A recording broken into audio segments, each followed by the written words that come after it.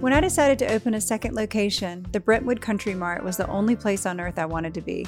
I'm Laura Vinroot-Poole from Capital, and this is what we wore, the Brentwood Country Mart edition.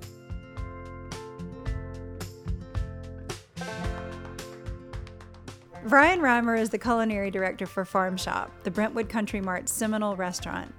From his childhood fishing with his grandfather to time in kitchens around the world, Chef Brian brings all of his talent and experience to the Farmshop each day. I'm so glad you're here. Also, very grateful that you would take time out of the kitchen to come here and bring us a lot of baked goods and come and talk to us. Well, it's my pleasure. Thanks for having me. Thanks for being here. Where are you from? Originally Northern California. Okay. Grew up near Monterey. And yeah, Dad was in the ag business. I'd like to say he was a farmer. And Mom's side was all dairymen and fishermen. Well, and so wait, in the agriculture business, in what way? What did he do? So my dad would just say that he's a farmer. So he did seed production.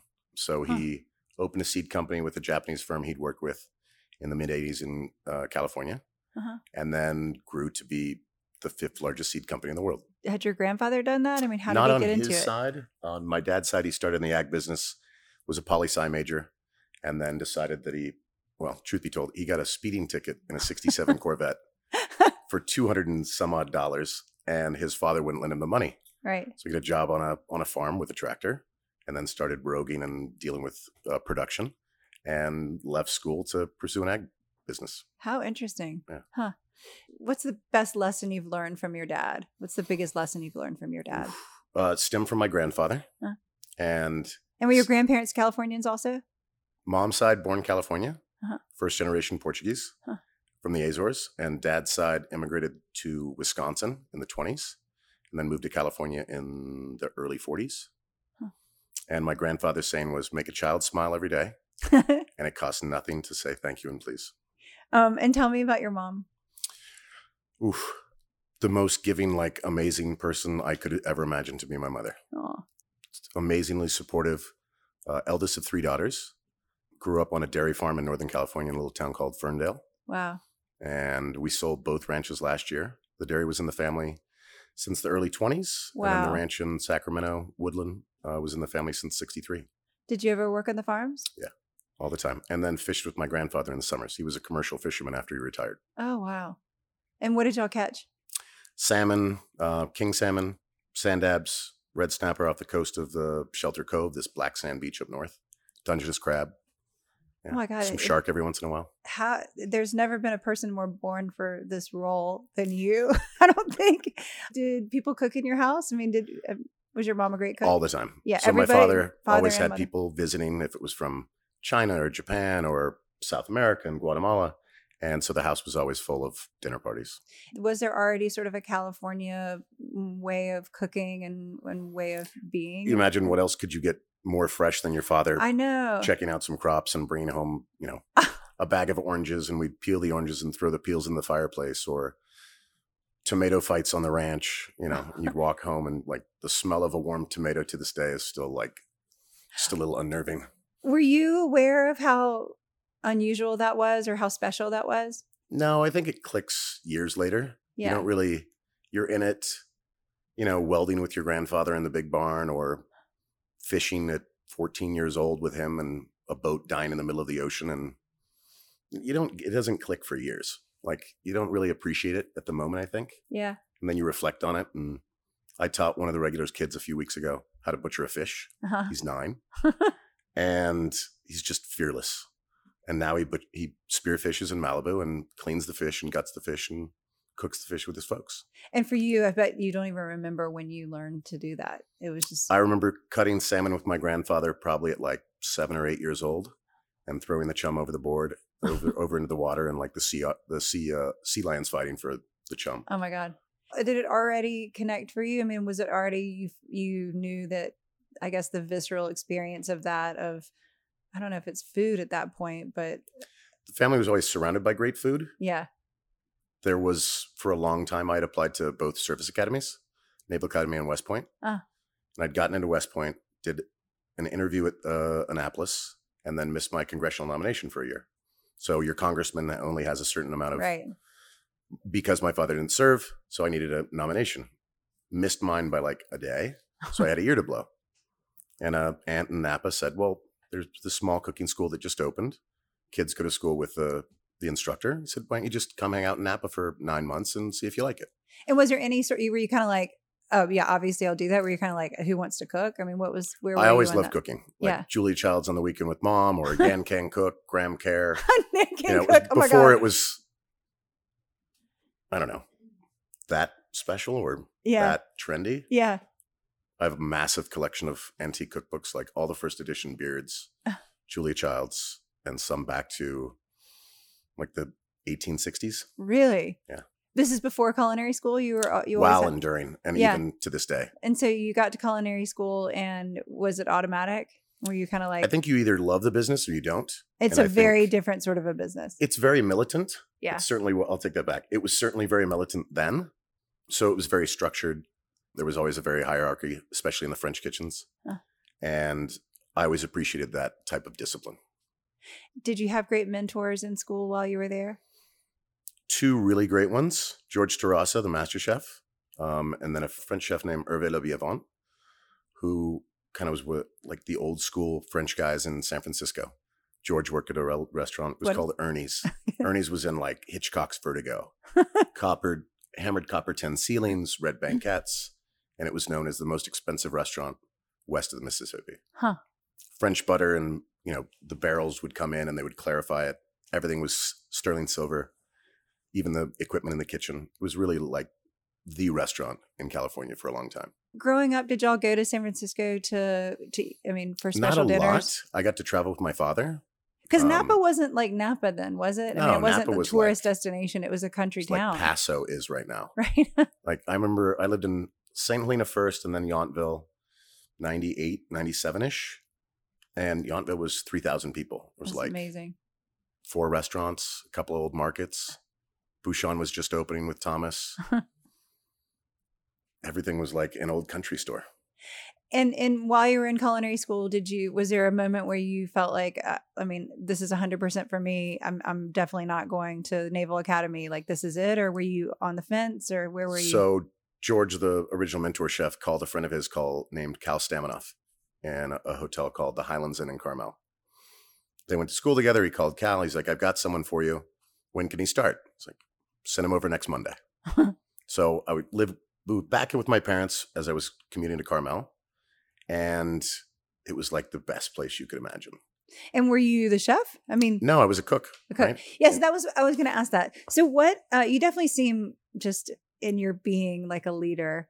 How do you manage that and going into a kitchen? Because you obviously have your own ideas. You obviously are pretty opinionated, I think. You seem to know what you want. How do you go into a kitchen which seemed very hierarchical and not be the leader? It was the first one in, the last one out. Right. So whatever it took, that's what I was going to do. And is that something you learned from your dad, or is that something you learned in school? Definitely from my father. Yeah. Growing up, my father was probably gone 260 days a year. Right. Kind of all over the world. And definitely the work ethic was from he and my grandfather. Yeah. And were you good? When you got to the restaurant in Carmel, I was good. It probably didn't click until maybe the first year. Then I moved back to Napa, worked for Thomas Keller. I have to hear about that. Was that... Great team, right? It was the opening team at Bouchon, 1998, October.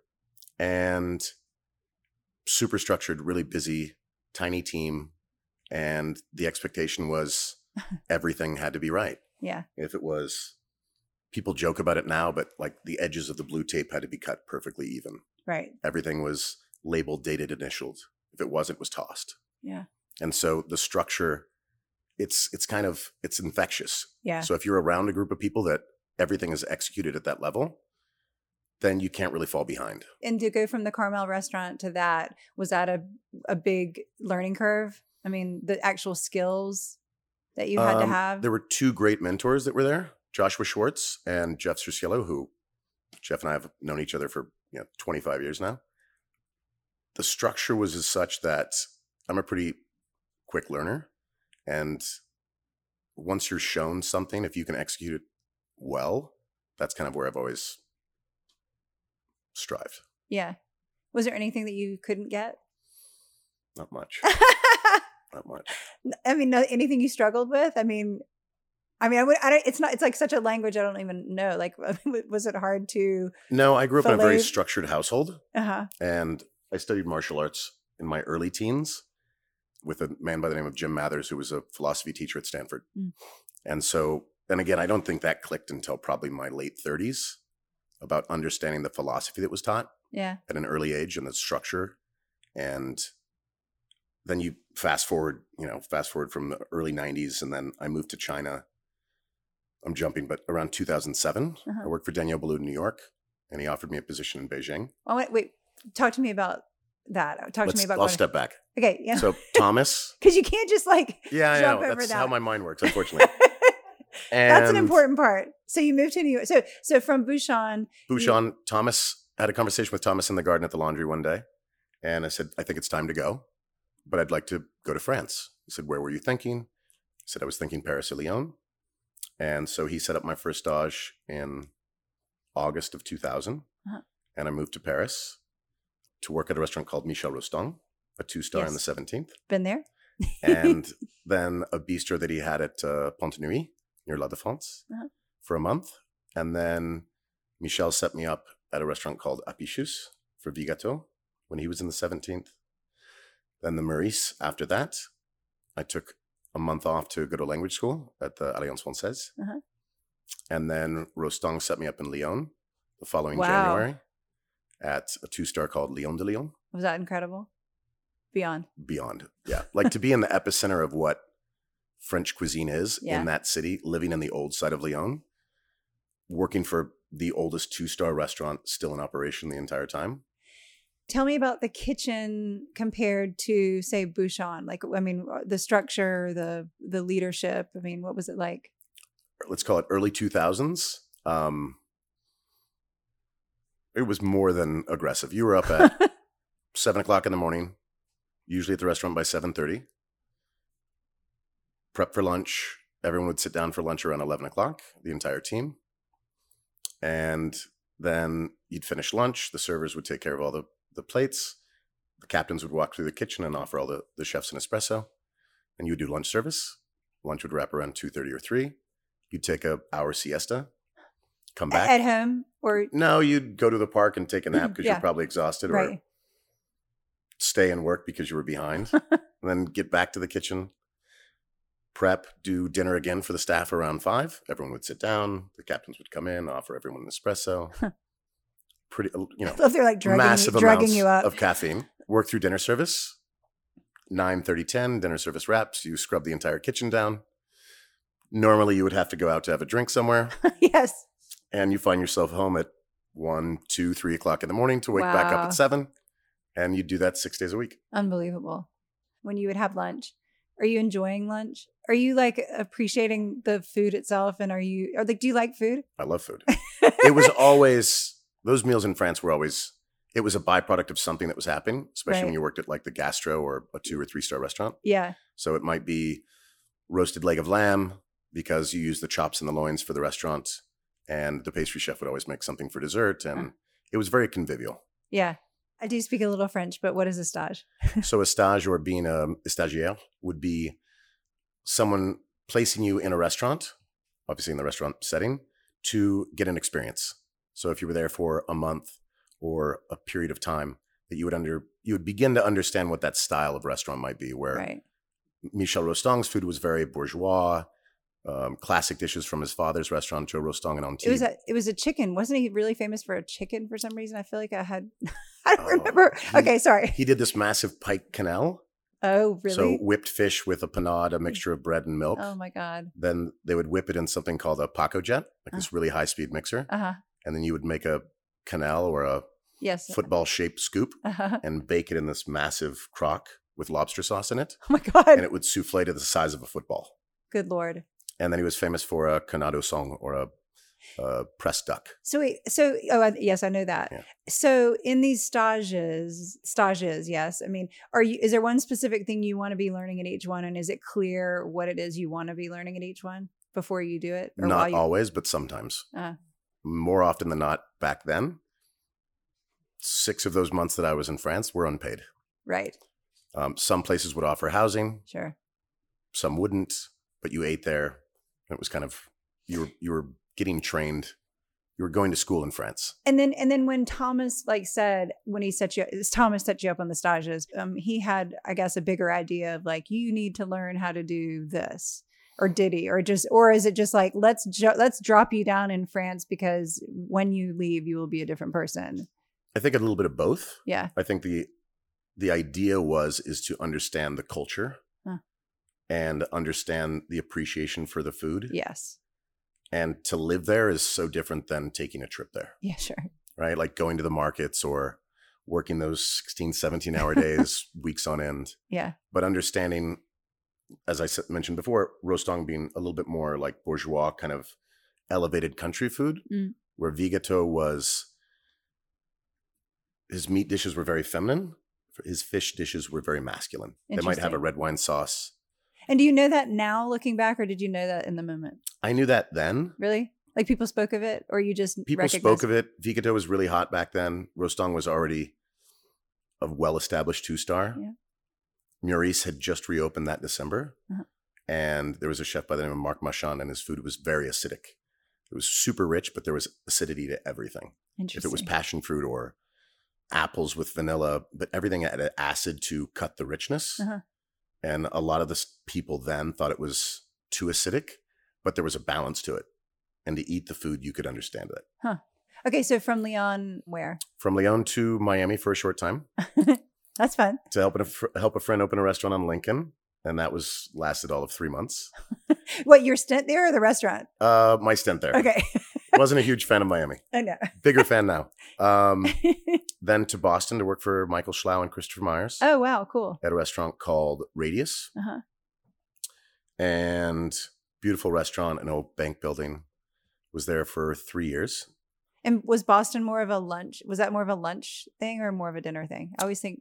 Heart of the business district. Packed lunch. Yeah, that's what I was thinking. Lunch Monday through Friday.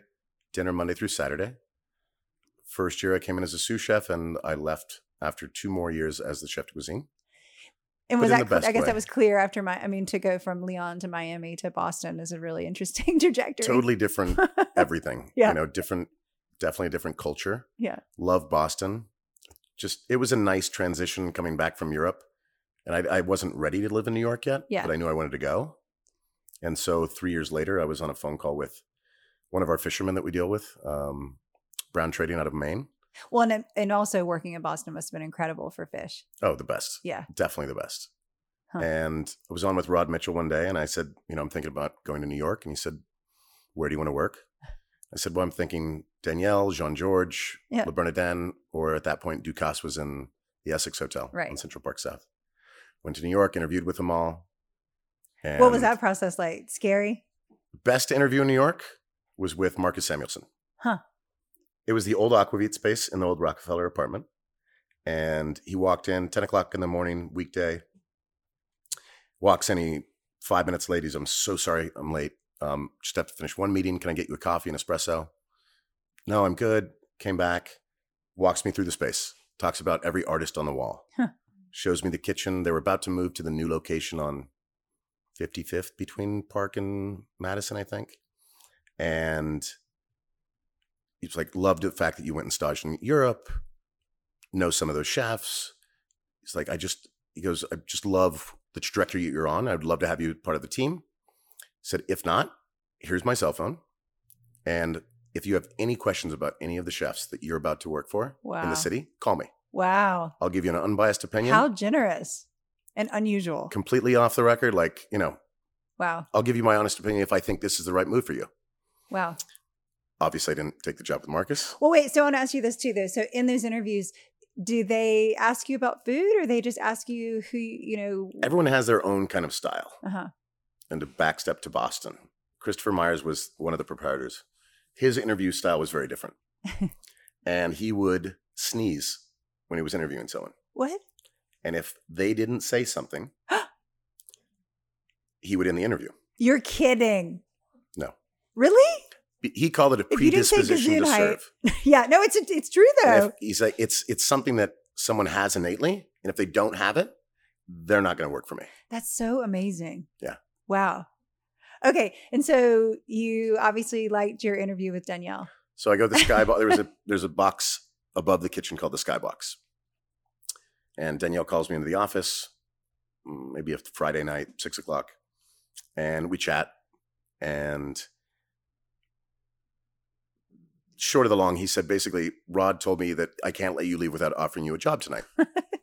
And I said, well, that's very nice. And Rod had kind of coached me through it. He said, just tell him that you have an offer from John George and an offer from Eric Ripert at Le Bernardin. Right. And he said, I promise you he'll offer you a job on the spot. And he did. But let me ask you something. At that point, like, what did you have at that point that they were interested in? I mean, I know you had all this experience, but what do you think that you would have brought to them? Or what was it about you that you had that other people didn't? I think an appreciation for great food. Yeah. A fairly well-rounded experience at all of 24 years old. Oh my God, you were 24 years old? I was the youngest. Wait a minute. Youngest executive sous chef at Restaurant Danielle to date. Unbelievable. And was in that role for 3 years. Huh. And worked for Danielle for 10 years. And wow. Okay, wait, one more thing. In that, so you do the talking interview. Did they then watch you cook, or did they watch you in the kitchen at all, or watch your? I mean, it's just a feeling they get that you're a leader. Danielle reads people amazingly well, and he always wanted a balance of French and American or foreign and American, so that the style balanced itself. Like there wasn't too many French guys in the kitchen, right? Or there wasn't too many Americans, so that there was a small conflict, but that conflict balanced itself. If that makes sense. So the clientele there must have been pretty interesting, and a different reason, not reason for cooking, but your access is to the best produce and products in the country, and then your clientele is from everywhere in the world, the best. And it was clients. Amazing how many regulars there would be. Amazing. And everyone had your night. Like you were there every Tuesday, and Mrs. Mon, that was this old Hungarian fabric designer, would come in and eat 5 nights a week. Unbelievable. I went for, I want to say my 30th birthday or something. My husband took me and he forgot his wallet. And, and he had to walk back up to the Carlisle, back to the hotel to get the wallet. That's a nice walk up the street. It wasn't, yeah. But Danielle came down and sat with me for a minute and had, a coffee with me, and he just couldn't have been more lovely. But I just love that story. My husband forgetting his wallet. Okay, and so you worked for him for 10 years, and not in New York the entire time. First 3 years in New York, and then I wasn't sure if at that point I'd reached kind of my cap at Restaurant Danielle. Jean-Francois the chef and Eddie the chef cuisine weren't going anywhere, and an opportunity came up to do a project downtown in New York. Fell through, and then Danielle had just signed for a restaurant in Beijing. July of 2007, he goes, why don't you fly over to Beijing? Same check out concept the new spot. As Danielle almost-ish? Ish. Okay. It was called Maison Boulud. Flew over in July, and you walk into the old American embassy 100 meters off of the south corner of Tiananmen Square. Wow. 10,000 square feet. Oh my God. In my opinion, the most beautiful restaurant in the collection for Danielle at that point. Unbelievable. Yeah. And came back to New York, and I think we moved November of 2007, and to watch this beautiful structure that later to find out had kind of defined construction of buildings in Beijing at that point. And I was able to read a copy of a diary by Edward Neely that was the architect that built the building. And there's parts of the diary that would talk about a wall being constructed overnight that was 2 feet in the wrong direction, and knocking the wall down and building it the next day. We went through the exact same process in the remodel. You'd want one wall in a kitchen here, and they'd put it 2 feet in the wrong direction, and you'd knock the wall down the next day, and it just kind of repeated itself. Oh my God. And we opened July of 2008, just before the Olympic Games. Okay. To a staff of, I think there was 45 in the kitchen. And you led the staff? Yeah. And what was that like? Were you petrified? No. I mean, you have those moments where, you're going from doing 25 dinners in a training session to doing meals for, the morning show with Al Roker the next day for 400 people and a buyout with Audi and Volkswagen, like all these parties at the same time because it's the Olympics. Yeah, right. Really intense. And then, you get through the first year and you stop having the nightmares of things happening wrong. And it was an amazing experience. I stayed for 7 years. Did you really? And what was it like living in Beijing? Beijing's kind of like the DC of China. Okay. Super, it's a little bit quieter. Shanghai is kind of the New York. You've got the Bund, and it's a little bit more of a party, where Beijing's a little bit more diplomatic. And that whole area of Beijing was called the Legation Quarter. So it was the American, the Dutch, the Belgian, the Italians were on the north side. The Japanese were down on this back alley called Dongjiaominxia. And then the French was just east of that, where the Khmer Rouge had been exiled until his passing. Wow.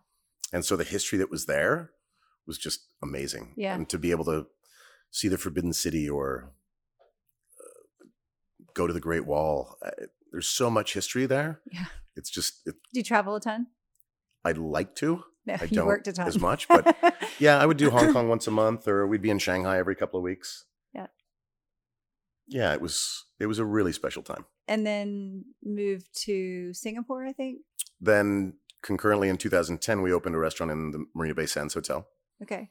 And so I would split my time every other month, Beijing to Singapore, for the next 3.5 years. Singapore's great. Yeah. Right? Singapore, completely different than Beijing. Yeah. Right? Everybody speaks English. Yeah. It's ridiculously clean. You can't chew. There's no gum allowed on the island.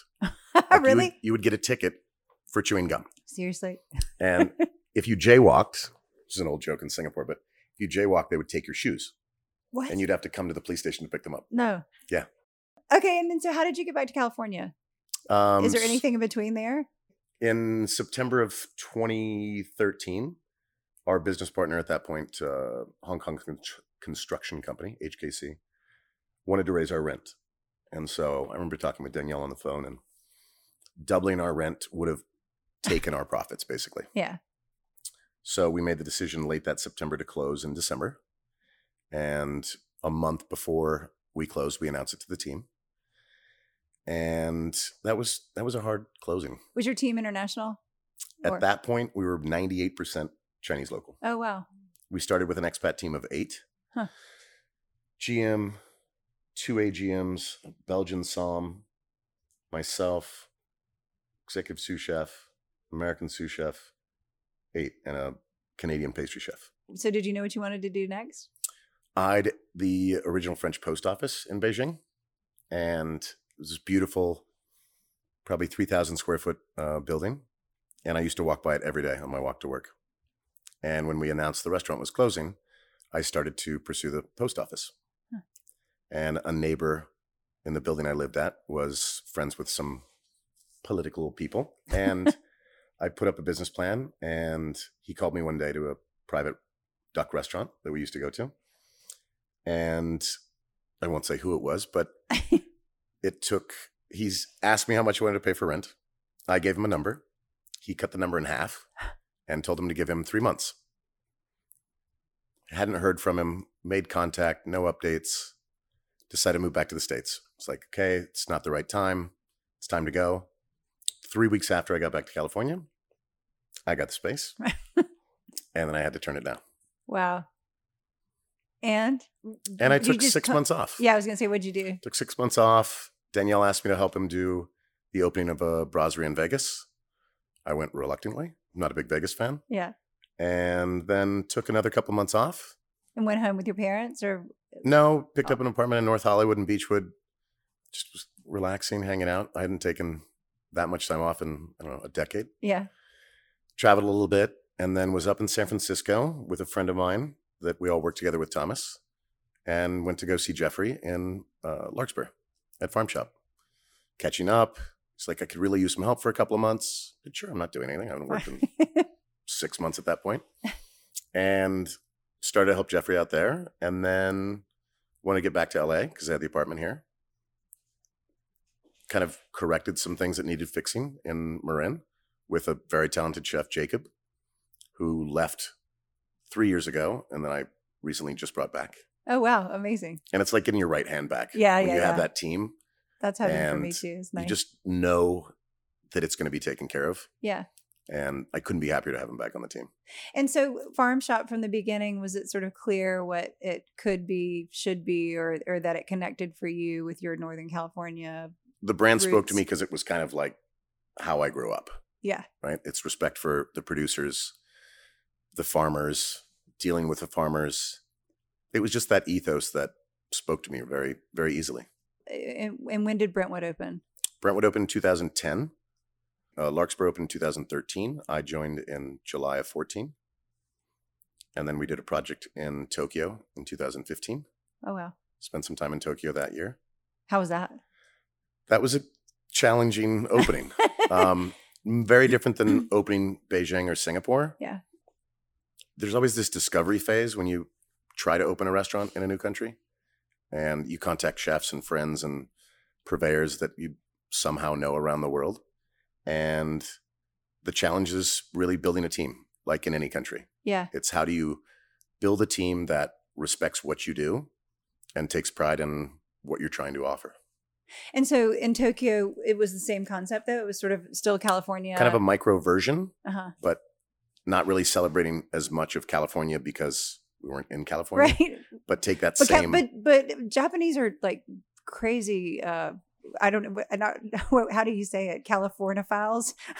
Hugely, yeah. Right? They love that, the California vibe, right? Yeah, it's like, that's what they want. Yeah. So I think that took very easily to the city, and using kind of our same philosophy of great local producers. Yeah. So yes, we'd have olive oils from California or jams from California, whatnot. We love dirt. Yeah, we love dirt. San Francisco. So we had those shipped in, or Humble Ceramics, Delphine, that's one of the ceramicists that we use. She shipped over for us. Commune did the design. Nice. Same mohair, the mural of Farm Boy up on the wall. Yeah. And then you'd use either American beef or great Japanese beef, or we were making fresh pasta, or using the same type of style, but using that local ingredient. How long that lasted about 2 years. Did you live there for a good bit of it?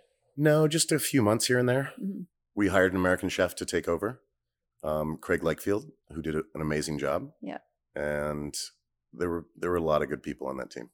And it just didn't work out long term. It was actually a clothing brand. He owned about 35 brands, and he always wanted a restaurant. And we built one, and it lasted about 2 years. Yeah. One of the things that I love about Farmshop is the retail component. Do you do that? So we deal with that with the entire team. Amr Dugam's our market manager. Alberto is our market purchaser. Mm-hmm. And Roberto and Evelyn are kind of the other two with Ken and Danny. So it's definitely a team effort. Yeah. Every Thursday we'll go and do tastings of new samples that we've gotten in. Oh my God. If it's a gluten-free plant-based pancake mix from a friend. Yes, we need that. In a farmer, a friend's farmer out of Malibu, or God, what did we taste last week? 3 new different types of chocolate. Someone dropped off a new cookware line. I love that. It's really it may be one of my favorite parts of the whole shop. It's just like a woman came in. Jade is just launching something called Bacon Crack. Oh yeah, it's a vegan based mushroom bacon, and she was there on Sunday, and it's amazing to like see someone launching a brand and getting to interact with 1,000 people walking through on a Sunday or a Saturday. Get high on crack. Or 2 weeks ago, and she's back this Saturday. Merci Maman. It's a vegan plant-based soup company, and she's French, and she's super outgoing, and just to hear that person that's excited about their brand that may be launching or just continuing to grow, and be able to interact with, our regulars are probably 90% of our guests are regulars. Yeah. You can literally hang out and say hello to everyone that you know. And isn't that the most incredible thing about the Country Mart? Like, it is the most social place.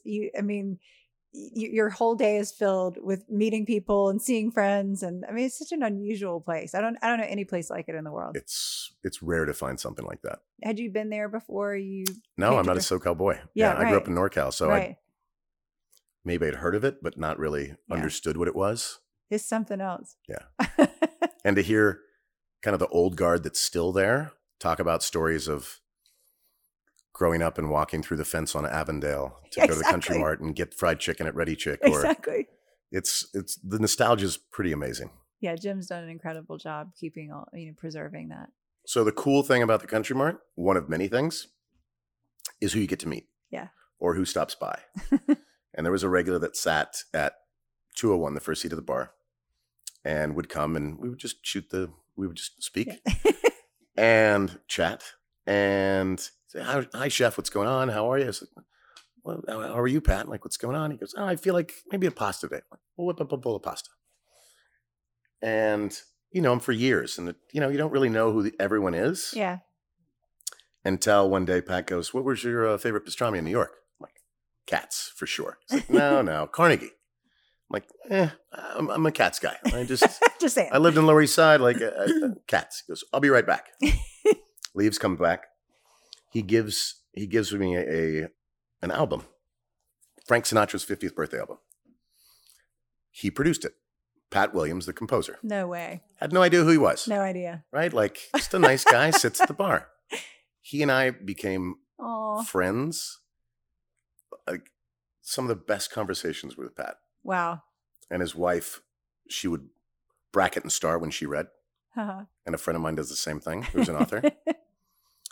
And when Pat passed, I sat 4 rows back in an auditorium with a 30-piece band next to his wife at the memorial with Mancini's wife telling a story about how she should have married Pat to an auditorium of 200 people dying laughing.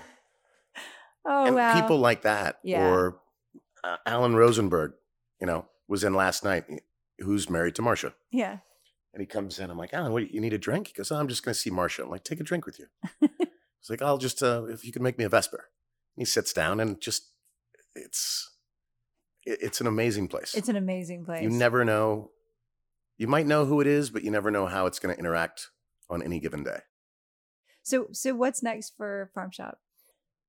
We are very happily just launched with Trader Joe's. Wow. Our bread line that we launched October 13th of last year, an artisanal bread line. Wow. And the team that's directed by Chad Chancellosi, our director of operations, Brooke Martin, our pastry chef, and Peter, our Austrian baker, as we call him, worked on this for about 6 months. We launched Monday morning, 1,000 loaves of bread left to facilitate 18 Trader Joe locations. Wow. So this is exciting. and nerve-wracking at the same time. Yeah. I was up with Peter 4:00 in the morning. He started at midnight on Sunday morning. Not at the shop. I mean, you have a different location. We have a bakery in Culver City. Yeah, right. And we do pastries, viennoiserie, some of the pastries that we brought today. And Peter heads up the bread line, and it's a process to watch 1,000 loaves of bread get bagged up. Unbelievable. To ship out to 18 locations. A big learning process, I think, too. Yeah, completely. So there's that. Yeah. Jeff and partners, we've all been working on a couple of other things that's a little premature to talk about, but we're looking to do definitely more. Incredible to hear your journey. And it's so inspiring, but also stressful. For me, I'm like, oh my God, just the performing. I mean, just the work that you've put in to build this career is remarkable. It really comes down to the team. It comes down to a team. And how long did you know that? I gather you knew that from your dad or watching your dad work, or maybe even your granddad. Did you know that? Because I know that with my job, I know that. But how far along did you learn that? Was it quick? I think you learn it along the way, and you can understand that you've gotten it, but until you have to manage a team and you understand how important it is to let them be the star. Yeah. And to hire people more talented than you. That was my father's thing. Yeah. Me too. If you're the smartest person in the room, you suck. You're done. Right? If you're exhausted at the end of your day, then you're not managing. Yeah. Physically. If you're mentally exhausted at the end of the day, then you're managing your team. So interesting. And if you can't empower them with the ability to make important decisions, you're not going anywhere. And you can't grow that way. Of all the places you've worked, I mean, have you found great team members here? I mean, are there places that you're like, wow, everybody was amazing in that country or that, that city? I think it's all there's always been those that stand out in anywhere. Restaurant Danielle was very special because of this energy that Danielle had and continues. He's in town on Tuesday. I'm doing a party with him in Santa Barbara next Tuesday. And his thing was always like, I want it to be a party every night. Like, whatever it takes, this is going to be the best dinner or meal or evening we're going to have. So if it means you have to sit down and have a cup of coffee with someone's husband or someone's wife whose husband has to grab his wallet, or send out something for a birthday party, or send out appetizers, or know that this couple just got engaged and you give them a little bit of caviar and a couple glasses of champagne. Like, he got that and the team got that. And to watch that is phenomenal. And back to your Boston experience, I do think that the service part of it and the sort of inclusive, generous warmth, I think that you have to have in that role, because I'm sure there are a lot of, I don't know Michel Rostang, but I'm sure there are a lot of people that don't have that. You know, he has it just in spades. I mean, he's just, and you obviously have it too. And it's just saying, it's a learned, it's learned, but it's taught and it's understood, and but it's also innate. You're also kind of born with it, I would think. A lot of the time, a lot of it.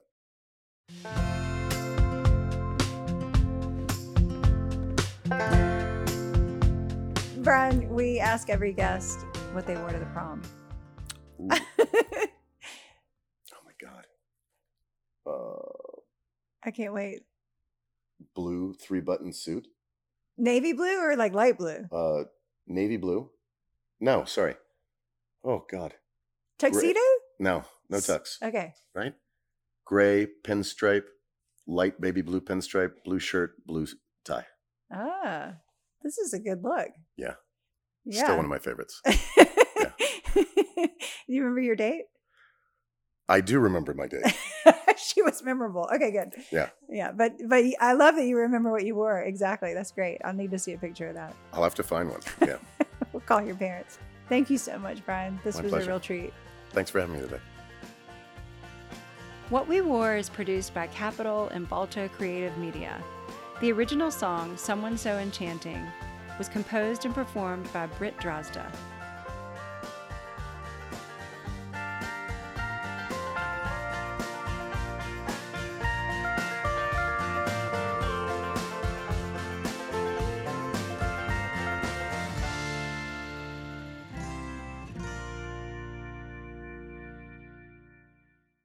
QueenCityPodcastNetwork.com